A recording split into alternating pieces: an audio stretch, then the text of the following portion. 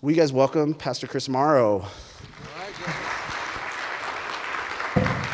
Hey guys, I'm so glad to be here with you guys today, and love Anthony. We have a bond, deep bond of love for the Suns, and we've been suffering for many years together as Suns fans, and so we finally got a good year, and we're excited about that. We're excited for what's to come. Also, man, I love Flagstaff. Man, you guys have it nice over here. Oh my God, it was like 113 degrees when we drove out of Phoenix, so praise God for Flagstaff. And I love it here, love you guys. A little bit about me, as Anthony said, I'm one of the lead pastors over at Redemption West Mesa.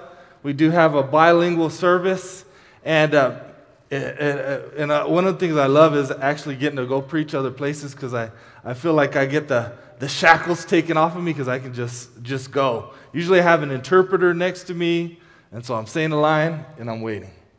I say a line and I'm waiting. So it's freeing. I'm excited and excited to share with you guys. A little bit about me. I'm married. I'm going on. I'll celebrate 15 years in March with my beautiful wife Ruthie up here. So thank you guys for that. And I'm a blessed man. I have 4 daughters. I'm a girl dad. And they're all playing sports. We got 2 in basketball, 2 in volleyball. So making dad proud in sports. I love sports. So I got a 13-year-old, I got a 10, 8, and 5. So we're busy. We're busy at home. And a lot of emotions. I'm very emotional. At the end of the day, I'm laying in the fetal position, sucking my thumb in a pool of tears. Just kidding. But anyway, it's great. Love my babies. I did not grow up in the Christian church. I grew up, I went to Catholic a little bit when I was a little kid. It was a Catholic Spanish mass, so way over my head. I didn't grow up speaking Spanish. And then a little bit as a kid, I had some exposure to church, but not much. But when I was 15 years old is when I met Jesus. I had some friends invite me to Young Life. Anyone know about Young Life? How many people Young Life? I know Young Life. Flagstaff has some good Young Life here. Is Jay Rennie still here? They moved? Okay, so I used to know Jay Rennie. But anyway, when I was 15 years old, I had some friends invite me to Young Life. And then I was like, well, what is it? They're like, well, it's like this religious thing. No way. I don't want anything to do with religion. They said, it's like a youth group. Nah, man, youth group? Heck no. Right? They said, but all the fine preppy girls are there. And I was like, well, why didn't you say that in the first place? Let's go. So that's what got me to go to Young Life, fine preppy girls. But I was a little cholo guy. You guys know what a cholo is? A cholo is like a Mexican gangster. All right, so I was a little cholo kid, same haircut, slick back since I was a little kid. Except I didn't have the full beard grown in. I just had the little fuzz stash, right? Little spiders coming out of my nose. So I had no luck with any of the preppy girls, but I found something better there. That summer I went to Young Life Camp up in Northern California, and I heard about Jesus for the first time. And I remember the day clearly. It was June 6, 1996. On that day, they play this video of Jesus on the cross, right, dying for our sins. They tell us that Jesus loves us and he wants to have a relationship with us.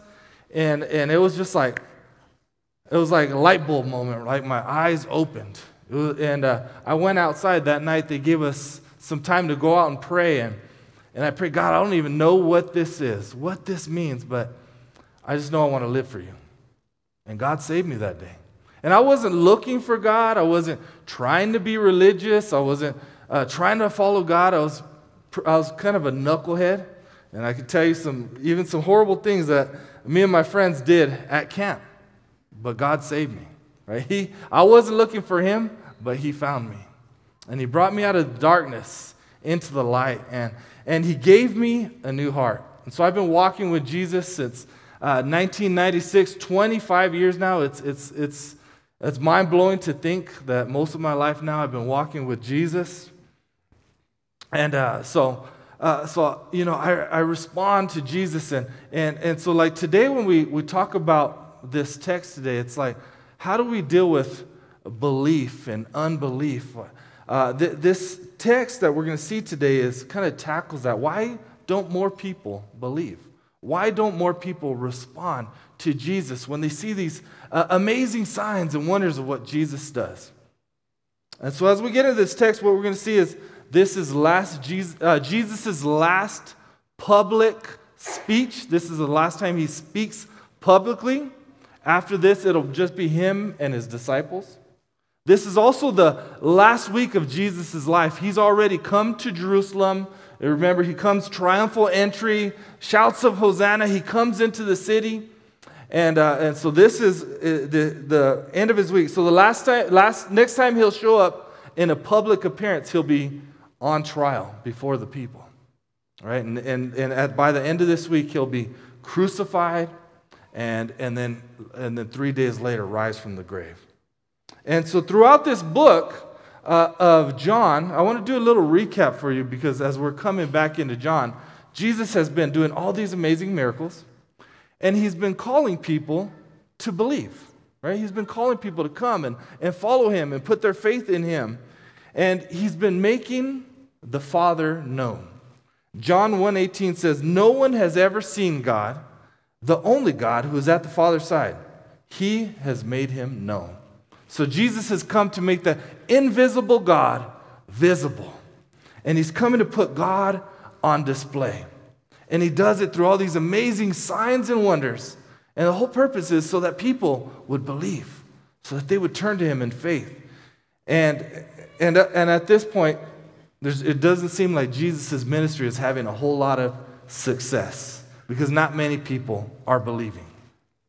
So let's look at some of these signs and wonders as a recap for the book of John. In John chapter 2, Jesus turns water into wine.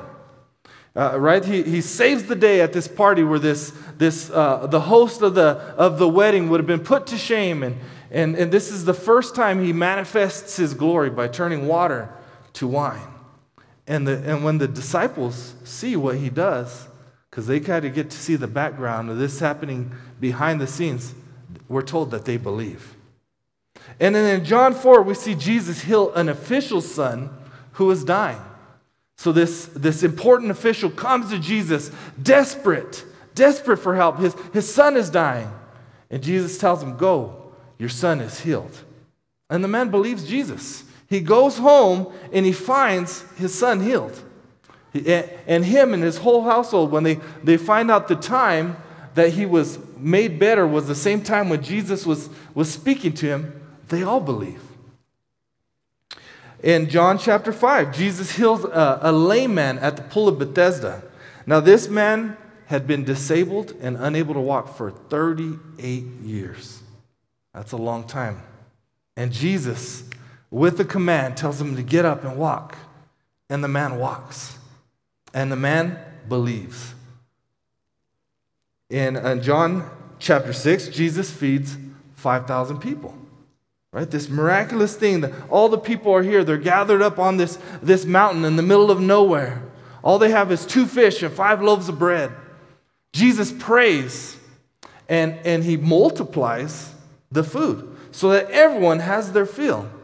And at the end of this meal, there's leftovers.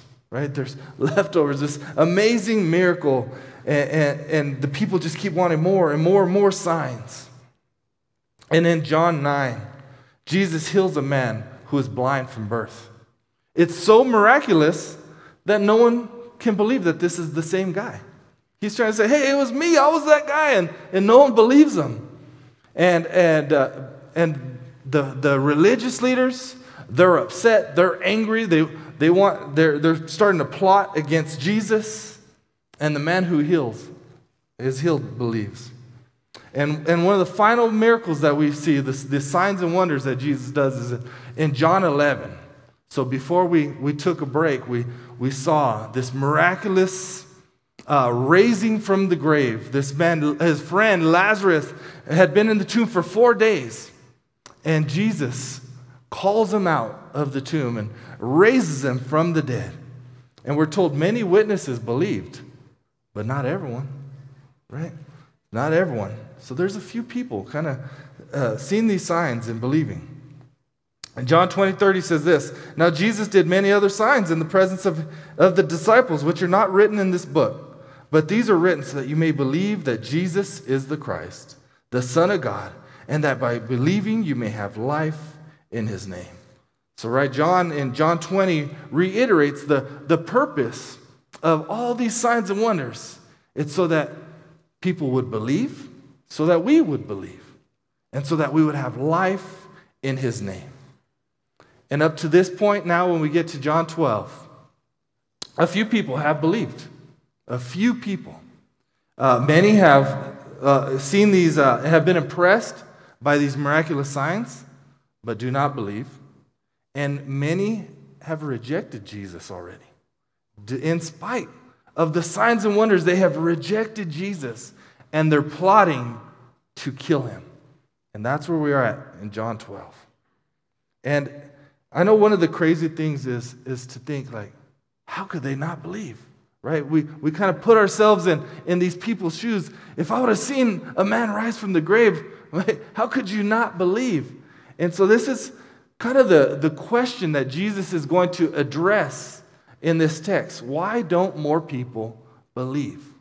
Right? What's the roadblock? What's the barrier to belief in these people? And I want to read you this quote. It's by Vance Havner. It says, "The same sun melts ice and hardens clay, and the word of God humbles or hardens the human heart." Right? So the same word of God, the same gospel, the same signs and wonders can have different effects on different people. Right? Someone whose heart is soft, their heart will melt like ice, and they'll believe in Jesus and have faith in Jesus. But on the other hand, the same gospel, right, these same signs can serve to harden some as well. And so that's what's happening. Some are believing, and some are being hardened in their opposition towards Christ. So today we're going to look at two things. What was Jesus' main message? It's in verses 44 through 50. And why don't more people believe? It's in verses 37 through 43. And I reversed the order because I want us to talk about how amazing Jesus' message was, and then address the problem of why don't more people believe? Right? Why are people remaining hard-hearted, and why are even people rejecting Jesus and hostile towards him? And so we'll look at this. All right, so first thing we're going to look at, what was Jesus' main message? It's in verse 44 through 50. And the first part of Jesus' message is that anyone can get in on this. Check out verse 44. Jesus cried out and said, "Whoever believes in me." All right, so Jesus, when he's delivering this message, he's crying out, "Come to me," right? Anyone can come. Come one, come all. Put your faith and trust in me. And he's passionately saying this, right? It's not quietly saying, "Hey, come on over." No, he's crying out, "Come, believe, follow me." Right? He's like begging and pleading, "Come." And the good news is whoever believes, right? And everyone is invited. We all have permission to come to God. We all have permission. We are all invited. Later on, we're going to see that although we're all invited, we don't all have the ability to come to God. So we have the invitation. Anyone can be saved. It doesn't matter who you are and what you've done. Sometimes a message seems too good to be true. Have you ever seen an advertisement for a free iPhone 12 Pro Max Plus XS? You know, there's always new device. I don't know what all the letters mean at the end of them anymore because there's so many. New release every 6 months. I don't even know if mine's good anymore. All right, but you get these offers. You'll see them in the pop up on your Google search. Free iPhone, and you're like, yeah, right. We all know that nothing's free. So if you look at the small print, you'll look and you'll see Oh yeah, with a 36-month contract with early termination fees and all these other conditions, right? So we always know nothing's free. There's always a catch. But the good news here, part of Jesus' message is there's no catch. Anyone can come, right? We can freely come to Jesus because of Jesus, because he has provided the way for us to come to him, to believe in him, and he's crying out for people to come. The second part of his message is, if you trust me, you're trusting God because I speak his words. It's found in verse 44. Look what he says in verse 44. Whoever believes in me believes not in me, but him who sent me. And whoever sees me sees him who sent me. So he's saying, hey, if you believe, you believe in the Father. If you believe me, you're believing in the Father. If you're seeing me, you're seeing the Father, because he's saying I'm God, right? He's the visible manifestation of the glory of God. And he says, I have not spoken on my own authority in verse 49, but the Father who sent me has given me a commandment, what to say and what to speak. Have you ever seen a TV show? I know we've all seen these, where they have a disclaimer at the beginning of it, and it'll say, in this weird voice, the views and opinions on this show do not reflect the views and opinions of the station. Right? You'll see it on a talk show or an interview show, right? They put that disclaimer there. Hey, and the disclaimer is saying, hey, this guy on this show, he doesn't speak for us, right? Just in case he says something dumb, offends people, says something racist, and he gets canceled, right? And so the station puts up this disclaimer so the guy gets canceled and not the station, right? It's not on us. But Jesus doesn't have that disclaimer on him, right? God the Father doesn't say that about Jesus. Hey, the views and opinions of Jesus don't reflect my views and opinions.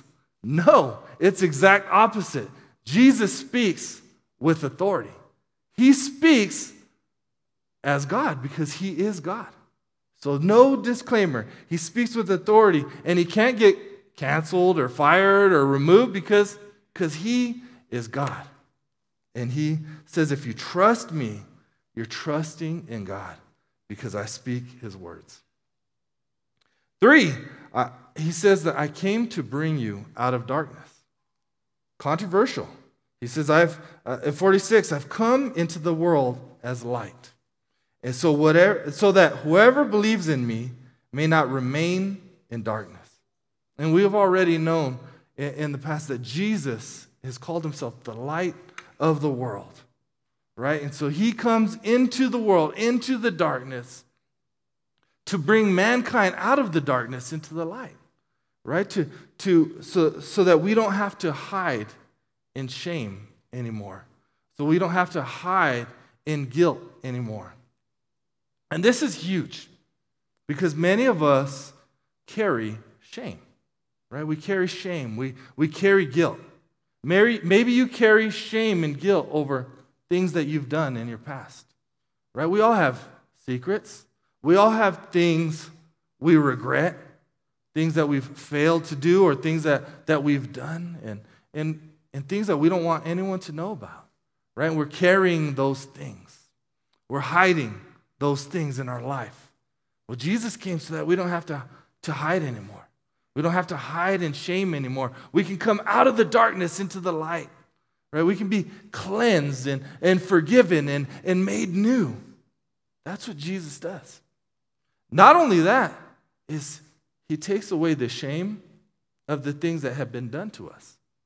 A lot of times we're carrying shame over shameful things that have been done to us. Maybe you've been violated. Maybe someone has hurt you or abused you, and you just feel like, how could I ever be clean or good enough for God? And Jesus came not only to take away your shame for the things that you've done, but the things that have been done against you, so that you can be in the light and you can be made new and you can be cleansed and made whole.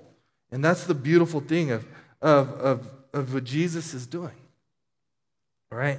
And you'll notice here he says, remain in the darkness, right? So that whoever believes in me may not remain in darkness.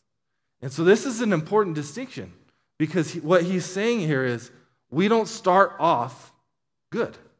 We don't start off neutral, right? Like I think modern kind of the world, modern culture believes that mankind is basically good. And that society and structures and our family, where we're born and makes us bad. But what Jesus says is, no, we all start off in the darkness. We all start off brokenness in the dark from birth. That's a big distinction. And so one of the ways you can see this and you can think about this is all of humanity, right? All of our culture, all of our society, the world is walking. The world that doesn't know Jesus is walking and living in darkness. And all of the world they're just trying to live life, and everyone's bumping into each other, and everyone's fighting, and everyone's picking a side, whether it's Republican or Democrat, right or left, right? Everyone's picking a side, picking a team, picking a cause, and everyone's fighting. Right, the whole world. That's why there's wars. That's why not even in our houses a lot of time can we get along very well. Right, in our families, we all have family drama and conflict because we're in darkness from birth, and we're stumbling around and we're bumping into each other and we're trying to find our way and make our way. And the good news is Jesus is our hope. Jesus is the light of the world, and he can open our eyes to see things new and see things the way they really are and lead and guide our steps and even bring peace where there is division and fighting and darkness. The fourth thing he says, part of his message is, I came to save the world and not to judge it. This is good news. John 12:47. If anyone hears my words and does not keep them, I do not judge him. For I did not come to judge the world, but to save the world. The one who rejects me and does not receive my words has a judge. The words that I have spoken will judge him on that last day. And so what Jesus is saying, here's the good news, is I'm a savior. Right? I didn't come to judge the world. I came to serve and give my life as a ransom for many. Jesus came to seek and save the lost, not to judge and condemn and wipe us all out. He came to create a way for us to be saved. And that's one of the amazing things about Jesus. Think about this, the creator of the universe, the creator, the eternal God from before time, takes on flesh and is born as a baby, right? He steps off his throne out of heaven and humbles himself to become a man, to become a human being. And he comes on a rescue mission to save the world. And that's what Jesus is saying here is, I have not come to judge. I've come to save and redeem and restore. And so Jesus is showing us that he's a God of grace and he's a God of mercy, and he longs that everyone would be saved. If you look at Matthew 23:37, Jesus, he says this. He says, "O Jerusalem, Jerusalem, the city that kills the prophets and stones those who are sent to it. How often would I have gathered your children together as a hen gathers her brood under her wings, and you were not willing." Right? He longs for everyone to be saved. But people are rejecting him. They're not willing to come and to trust in him. And he keeps calling them, begging and pleading to come to me. And he didn't have to judge us, right? Because he told us we're already in the darkness. We are already condemned. We're already separated from God. And so he comes to save instead of judge. All right? So you see here, this quick summary, we're born into this darkness and we stand condemned already. And then Jesus is calling everyone passionately to follow him, to give their life to him. And he's saying anyone can be saved because I've come to save. And he came to bring us out of this darkness into the light. Right? That's the gospel, right? Jesus comes to save sinners. He comes to rescue this world. He comes to make this world that is broken. It's not the way it's supposed to be, right? This world is not supposed to be this way. God made it good and perfect and whole, and sin came in and wrecked everything. And Jesus is coming to redeem and restore everything. And so that's a beautiful message. And then the end of the message is one day he's going to return and he's going to make all things new. It's a beautiful message. It's a message of hope and of peace. And so it sounds amazing, right? And so you ask, then why don't more people believe? Right? What's keeping people from trusting in Jesus? What is stopping people? And so that's honestly what Jesus addresses. And it's a hard text, but I want to spend some time in here. Why don't more people believe? Verse 37, check this out with me. It's the first thing, the reason they don't believe, Jesus says, is it's not because they haven't seen enough. 37 says, though he had done many signs before them, they still did not believe in him. So one of the shocking lessons in this book of John is that it's possible to see God, to see all these amazing signs and wonders, and still not believe. Right? So, and if you look at the case of Lazarus, all right? Lazarus risen from the dead after 4 days in this cave. Jesus calls him out. He comes out in his grave clothes, looking like a mummy. Right? All these people see it. It's amazing. And we're told that many of the Jews, therefore, believed in him. So many believe, yes, but not all. Not all believe. Why wouldn't everyone believe? Well, it's not because they don't have enough signs. And not only on top of that, is the religious leaders decide to kill Jesus from that moment. Like that's their final breaking point. That's the last thing they can take. They're going to get rid of Jesus because they know if he keeps doing all these signs, that they're concerned that more people would believe. So they not only do not believe, but they want to stop other people from believing. So why don't more believe? Well, more people believe not because they haven't seen enough, but I think but here's another reason, is because the nature of unbelief is to not believe. Let me say that again. The nature of unbelief is to not believe. Look at verse 38. Lord, who has believed what he heard from us? And to whom has the arm of the Lord been revealed? John is quoting Isaiah 53:1. Now, why would he quote Isaiah 53:1? It doesn't make sense to our ears, but to the ears of the people he was speaking of, it made total sense. They knew the scripture. And if you back up a little bit, in Isaiah 52, we see Isaiah talking about God's servant. It's a prophecy of Jesus who would one day come. And God's servant, Jesus, is revealed, and he's bringing good news. And in that chapter 52 of Isaiah, it says, how beautiful are the feet of him who brings good news. And then it gets to 53:1, and it says, Lord, who has believed? Right? This question is asked, and the answer is, no one. No one has believed. And you see in 53, you see God's servant comes, and he's despised, and he's rejected. It's this prophecy of Jesus. In 53:5, it says he's pierced for our transgressions. He's crushed for our iniquities. And in 53:6, it says, all we like sheep have gone astray. We have all turned to our own way. So Jesus quotes this Isaiah passage to say, hey, what Isaiah prophesied is now happening now. Right? You guys, he prophesied that you would not believe. Because the nature of mankind, because we have a sin nature, is to not believe. On our own, we do not believe in God. God has to do something. God has to intervene to change our nature so that we can come to him. All right? So here's a way you can think about it. Imagine feeding a lion. All right? You put one big bowl of salad there. Anyone like salad? I don't necessarily like salad, but I have to eat it. I buy salads at the beginning of the week, all week, so that I eat salad every week.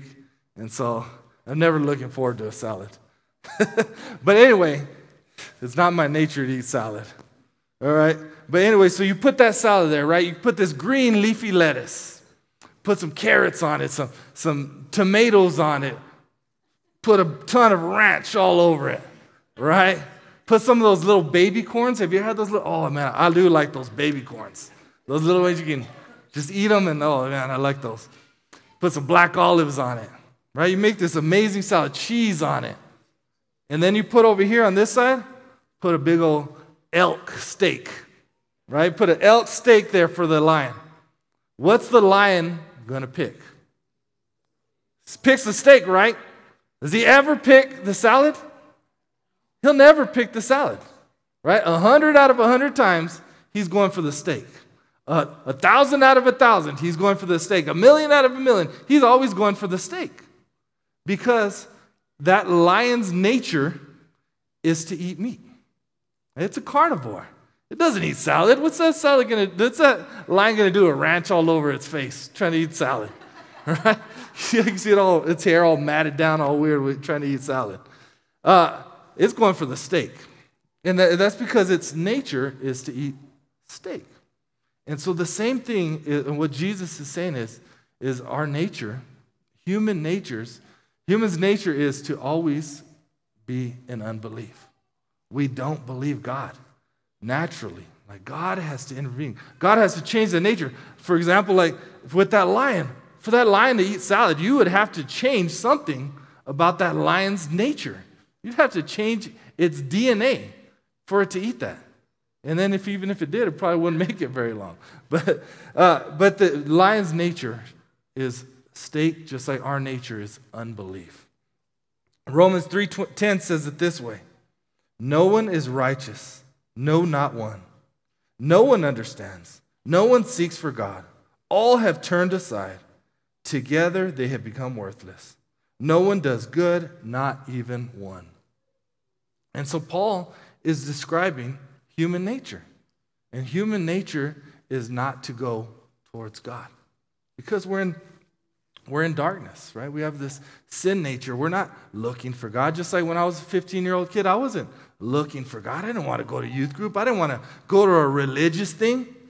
But God had to save me. God had to intervene on my behalf and rescue me. So why don't more people believe? Well, because it's in their nature to not believe. They have this permission from God, this great call. Come. Everyone can come. Follow me. Trust me, Jesus says. And they can't come on their own, right? They have permission, not the ability. So God has to do something. God has to change us. But then it says something more controversial. And this is probably one of the hardest things here in this whole book, is that God hardens the hearts of those who will not believe. It's found in verse 39 and 40. Look at this. It says, therefore, they could not believe. So the people could not believe. For Isaiah said, he has blinded their eyes and hardened their heart, lest they see with their eyes and understand with their heart and turn, and I would heal them. So John is quoting Isaiah 6, 9 through 10. And in Isaiah 6, we see the holiness of God revealed. Isaiah gets to see the Lord seated on the throne. He says, I see the Lord seated on the throne, high and lifted up. And he sees the cherubim and the seraphim around Jesus, right? These angels. And he sees the train of the Lord's robe is filling the temple with glory. He gets this glorious image of God revealing himself to him. And he says, woe is me. I am undone. I'm a man of unclean lips. He knows how impure and sinful he is when he sees the glory of God. And God cleanses him. And then God says, who will go for me? Who will go preach my message? And he says, here I am. Send me. And so he volunteers to go and to spread the message of God's goodness and that God is coming.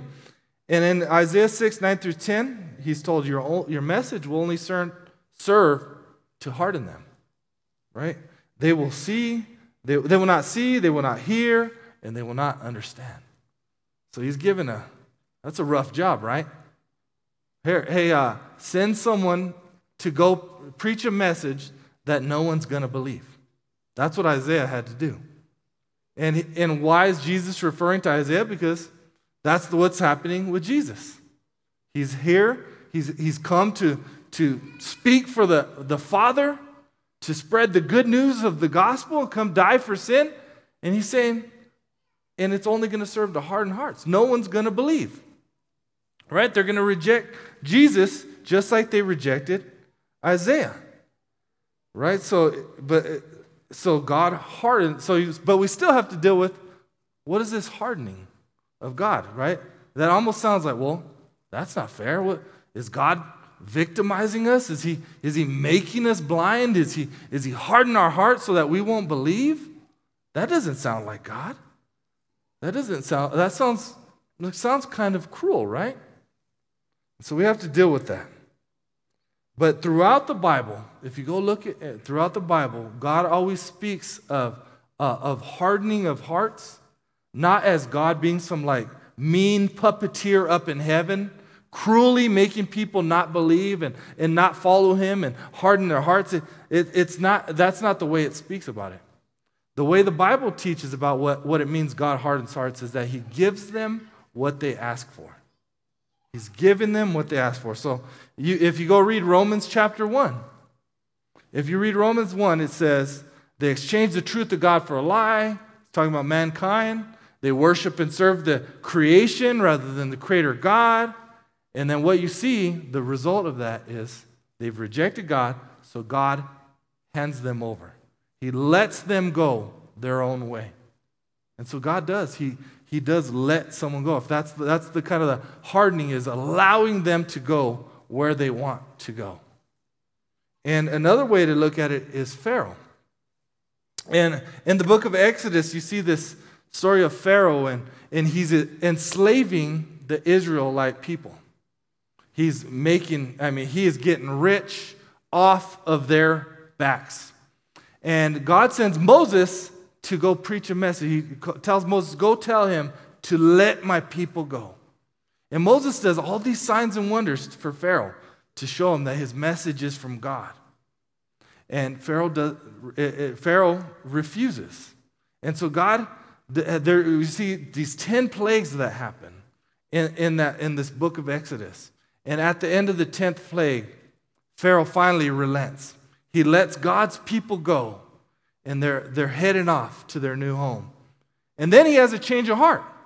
And he grabs all his military men, and they go and go seek to chase them down, and he meets his doom, right, in the Red Sea. Right, when Israel goes through the Red Sea, and then the sea closes on the Egyptian army. And so in the story of Exodus, we're told that Pharaoh had a hard heart. So we're told he has a hard heart. We're also told in that story that he hardens his heart. We're also told that God hardens his heart. So which is it? Right? Is God making Pharaoh evil? Or is Pharaoh already evil? And does Pharaoh already have a hard heart? So what the Bible would communicate is Pharaoh's heart was hard already. And God allowed Pharaoh. After all these chances God gave Pharaoh, right? All these signs, all these wonders, all these plagues, Pharaoh had every opportunity to turn. But he has a hard heart, and he hardens his heart towards God even more. And so God lets him go, right? And he meets his own doom in that Red Sea. I like this quote. James Boyce says it this way. In terms of salvation, it is hardly necessary for God to blind anyone, for men begin blind and come to Christ only when God intervenes to give sight to them.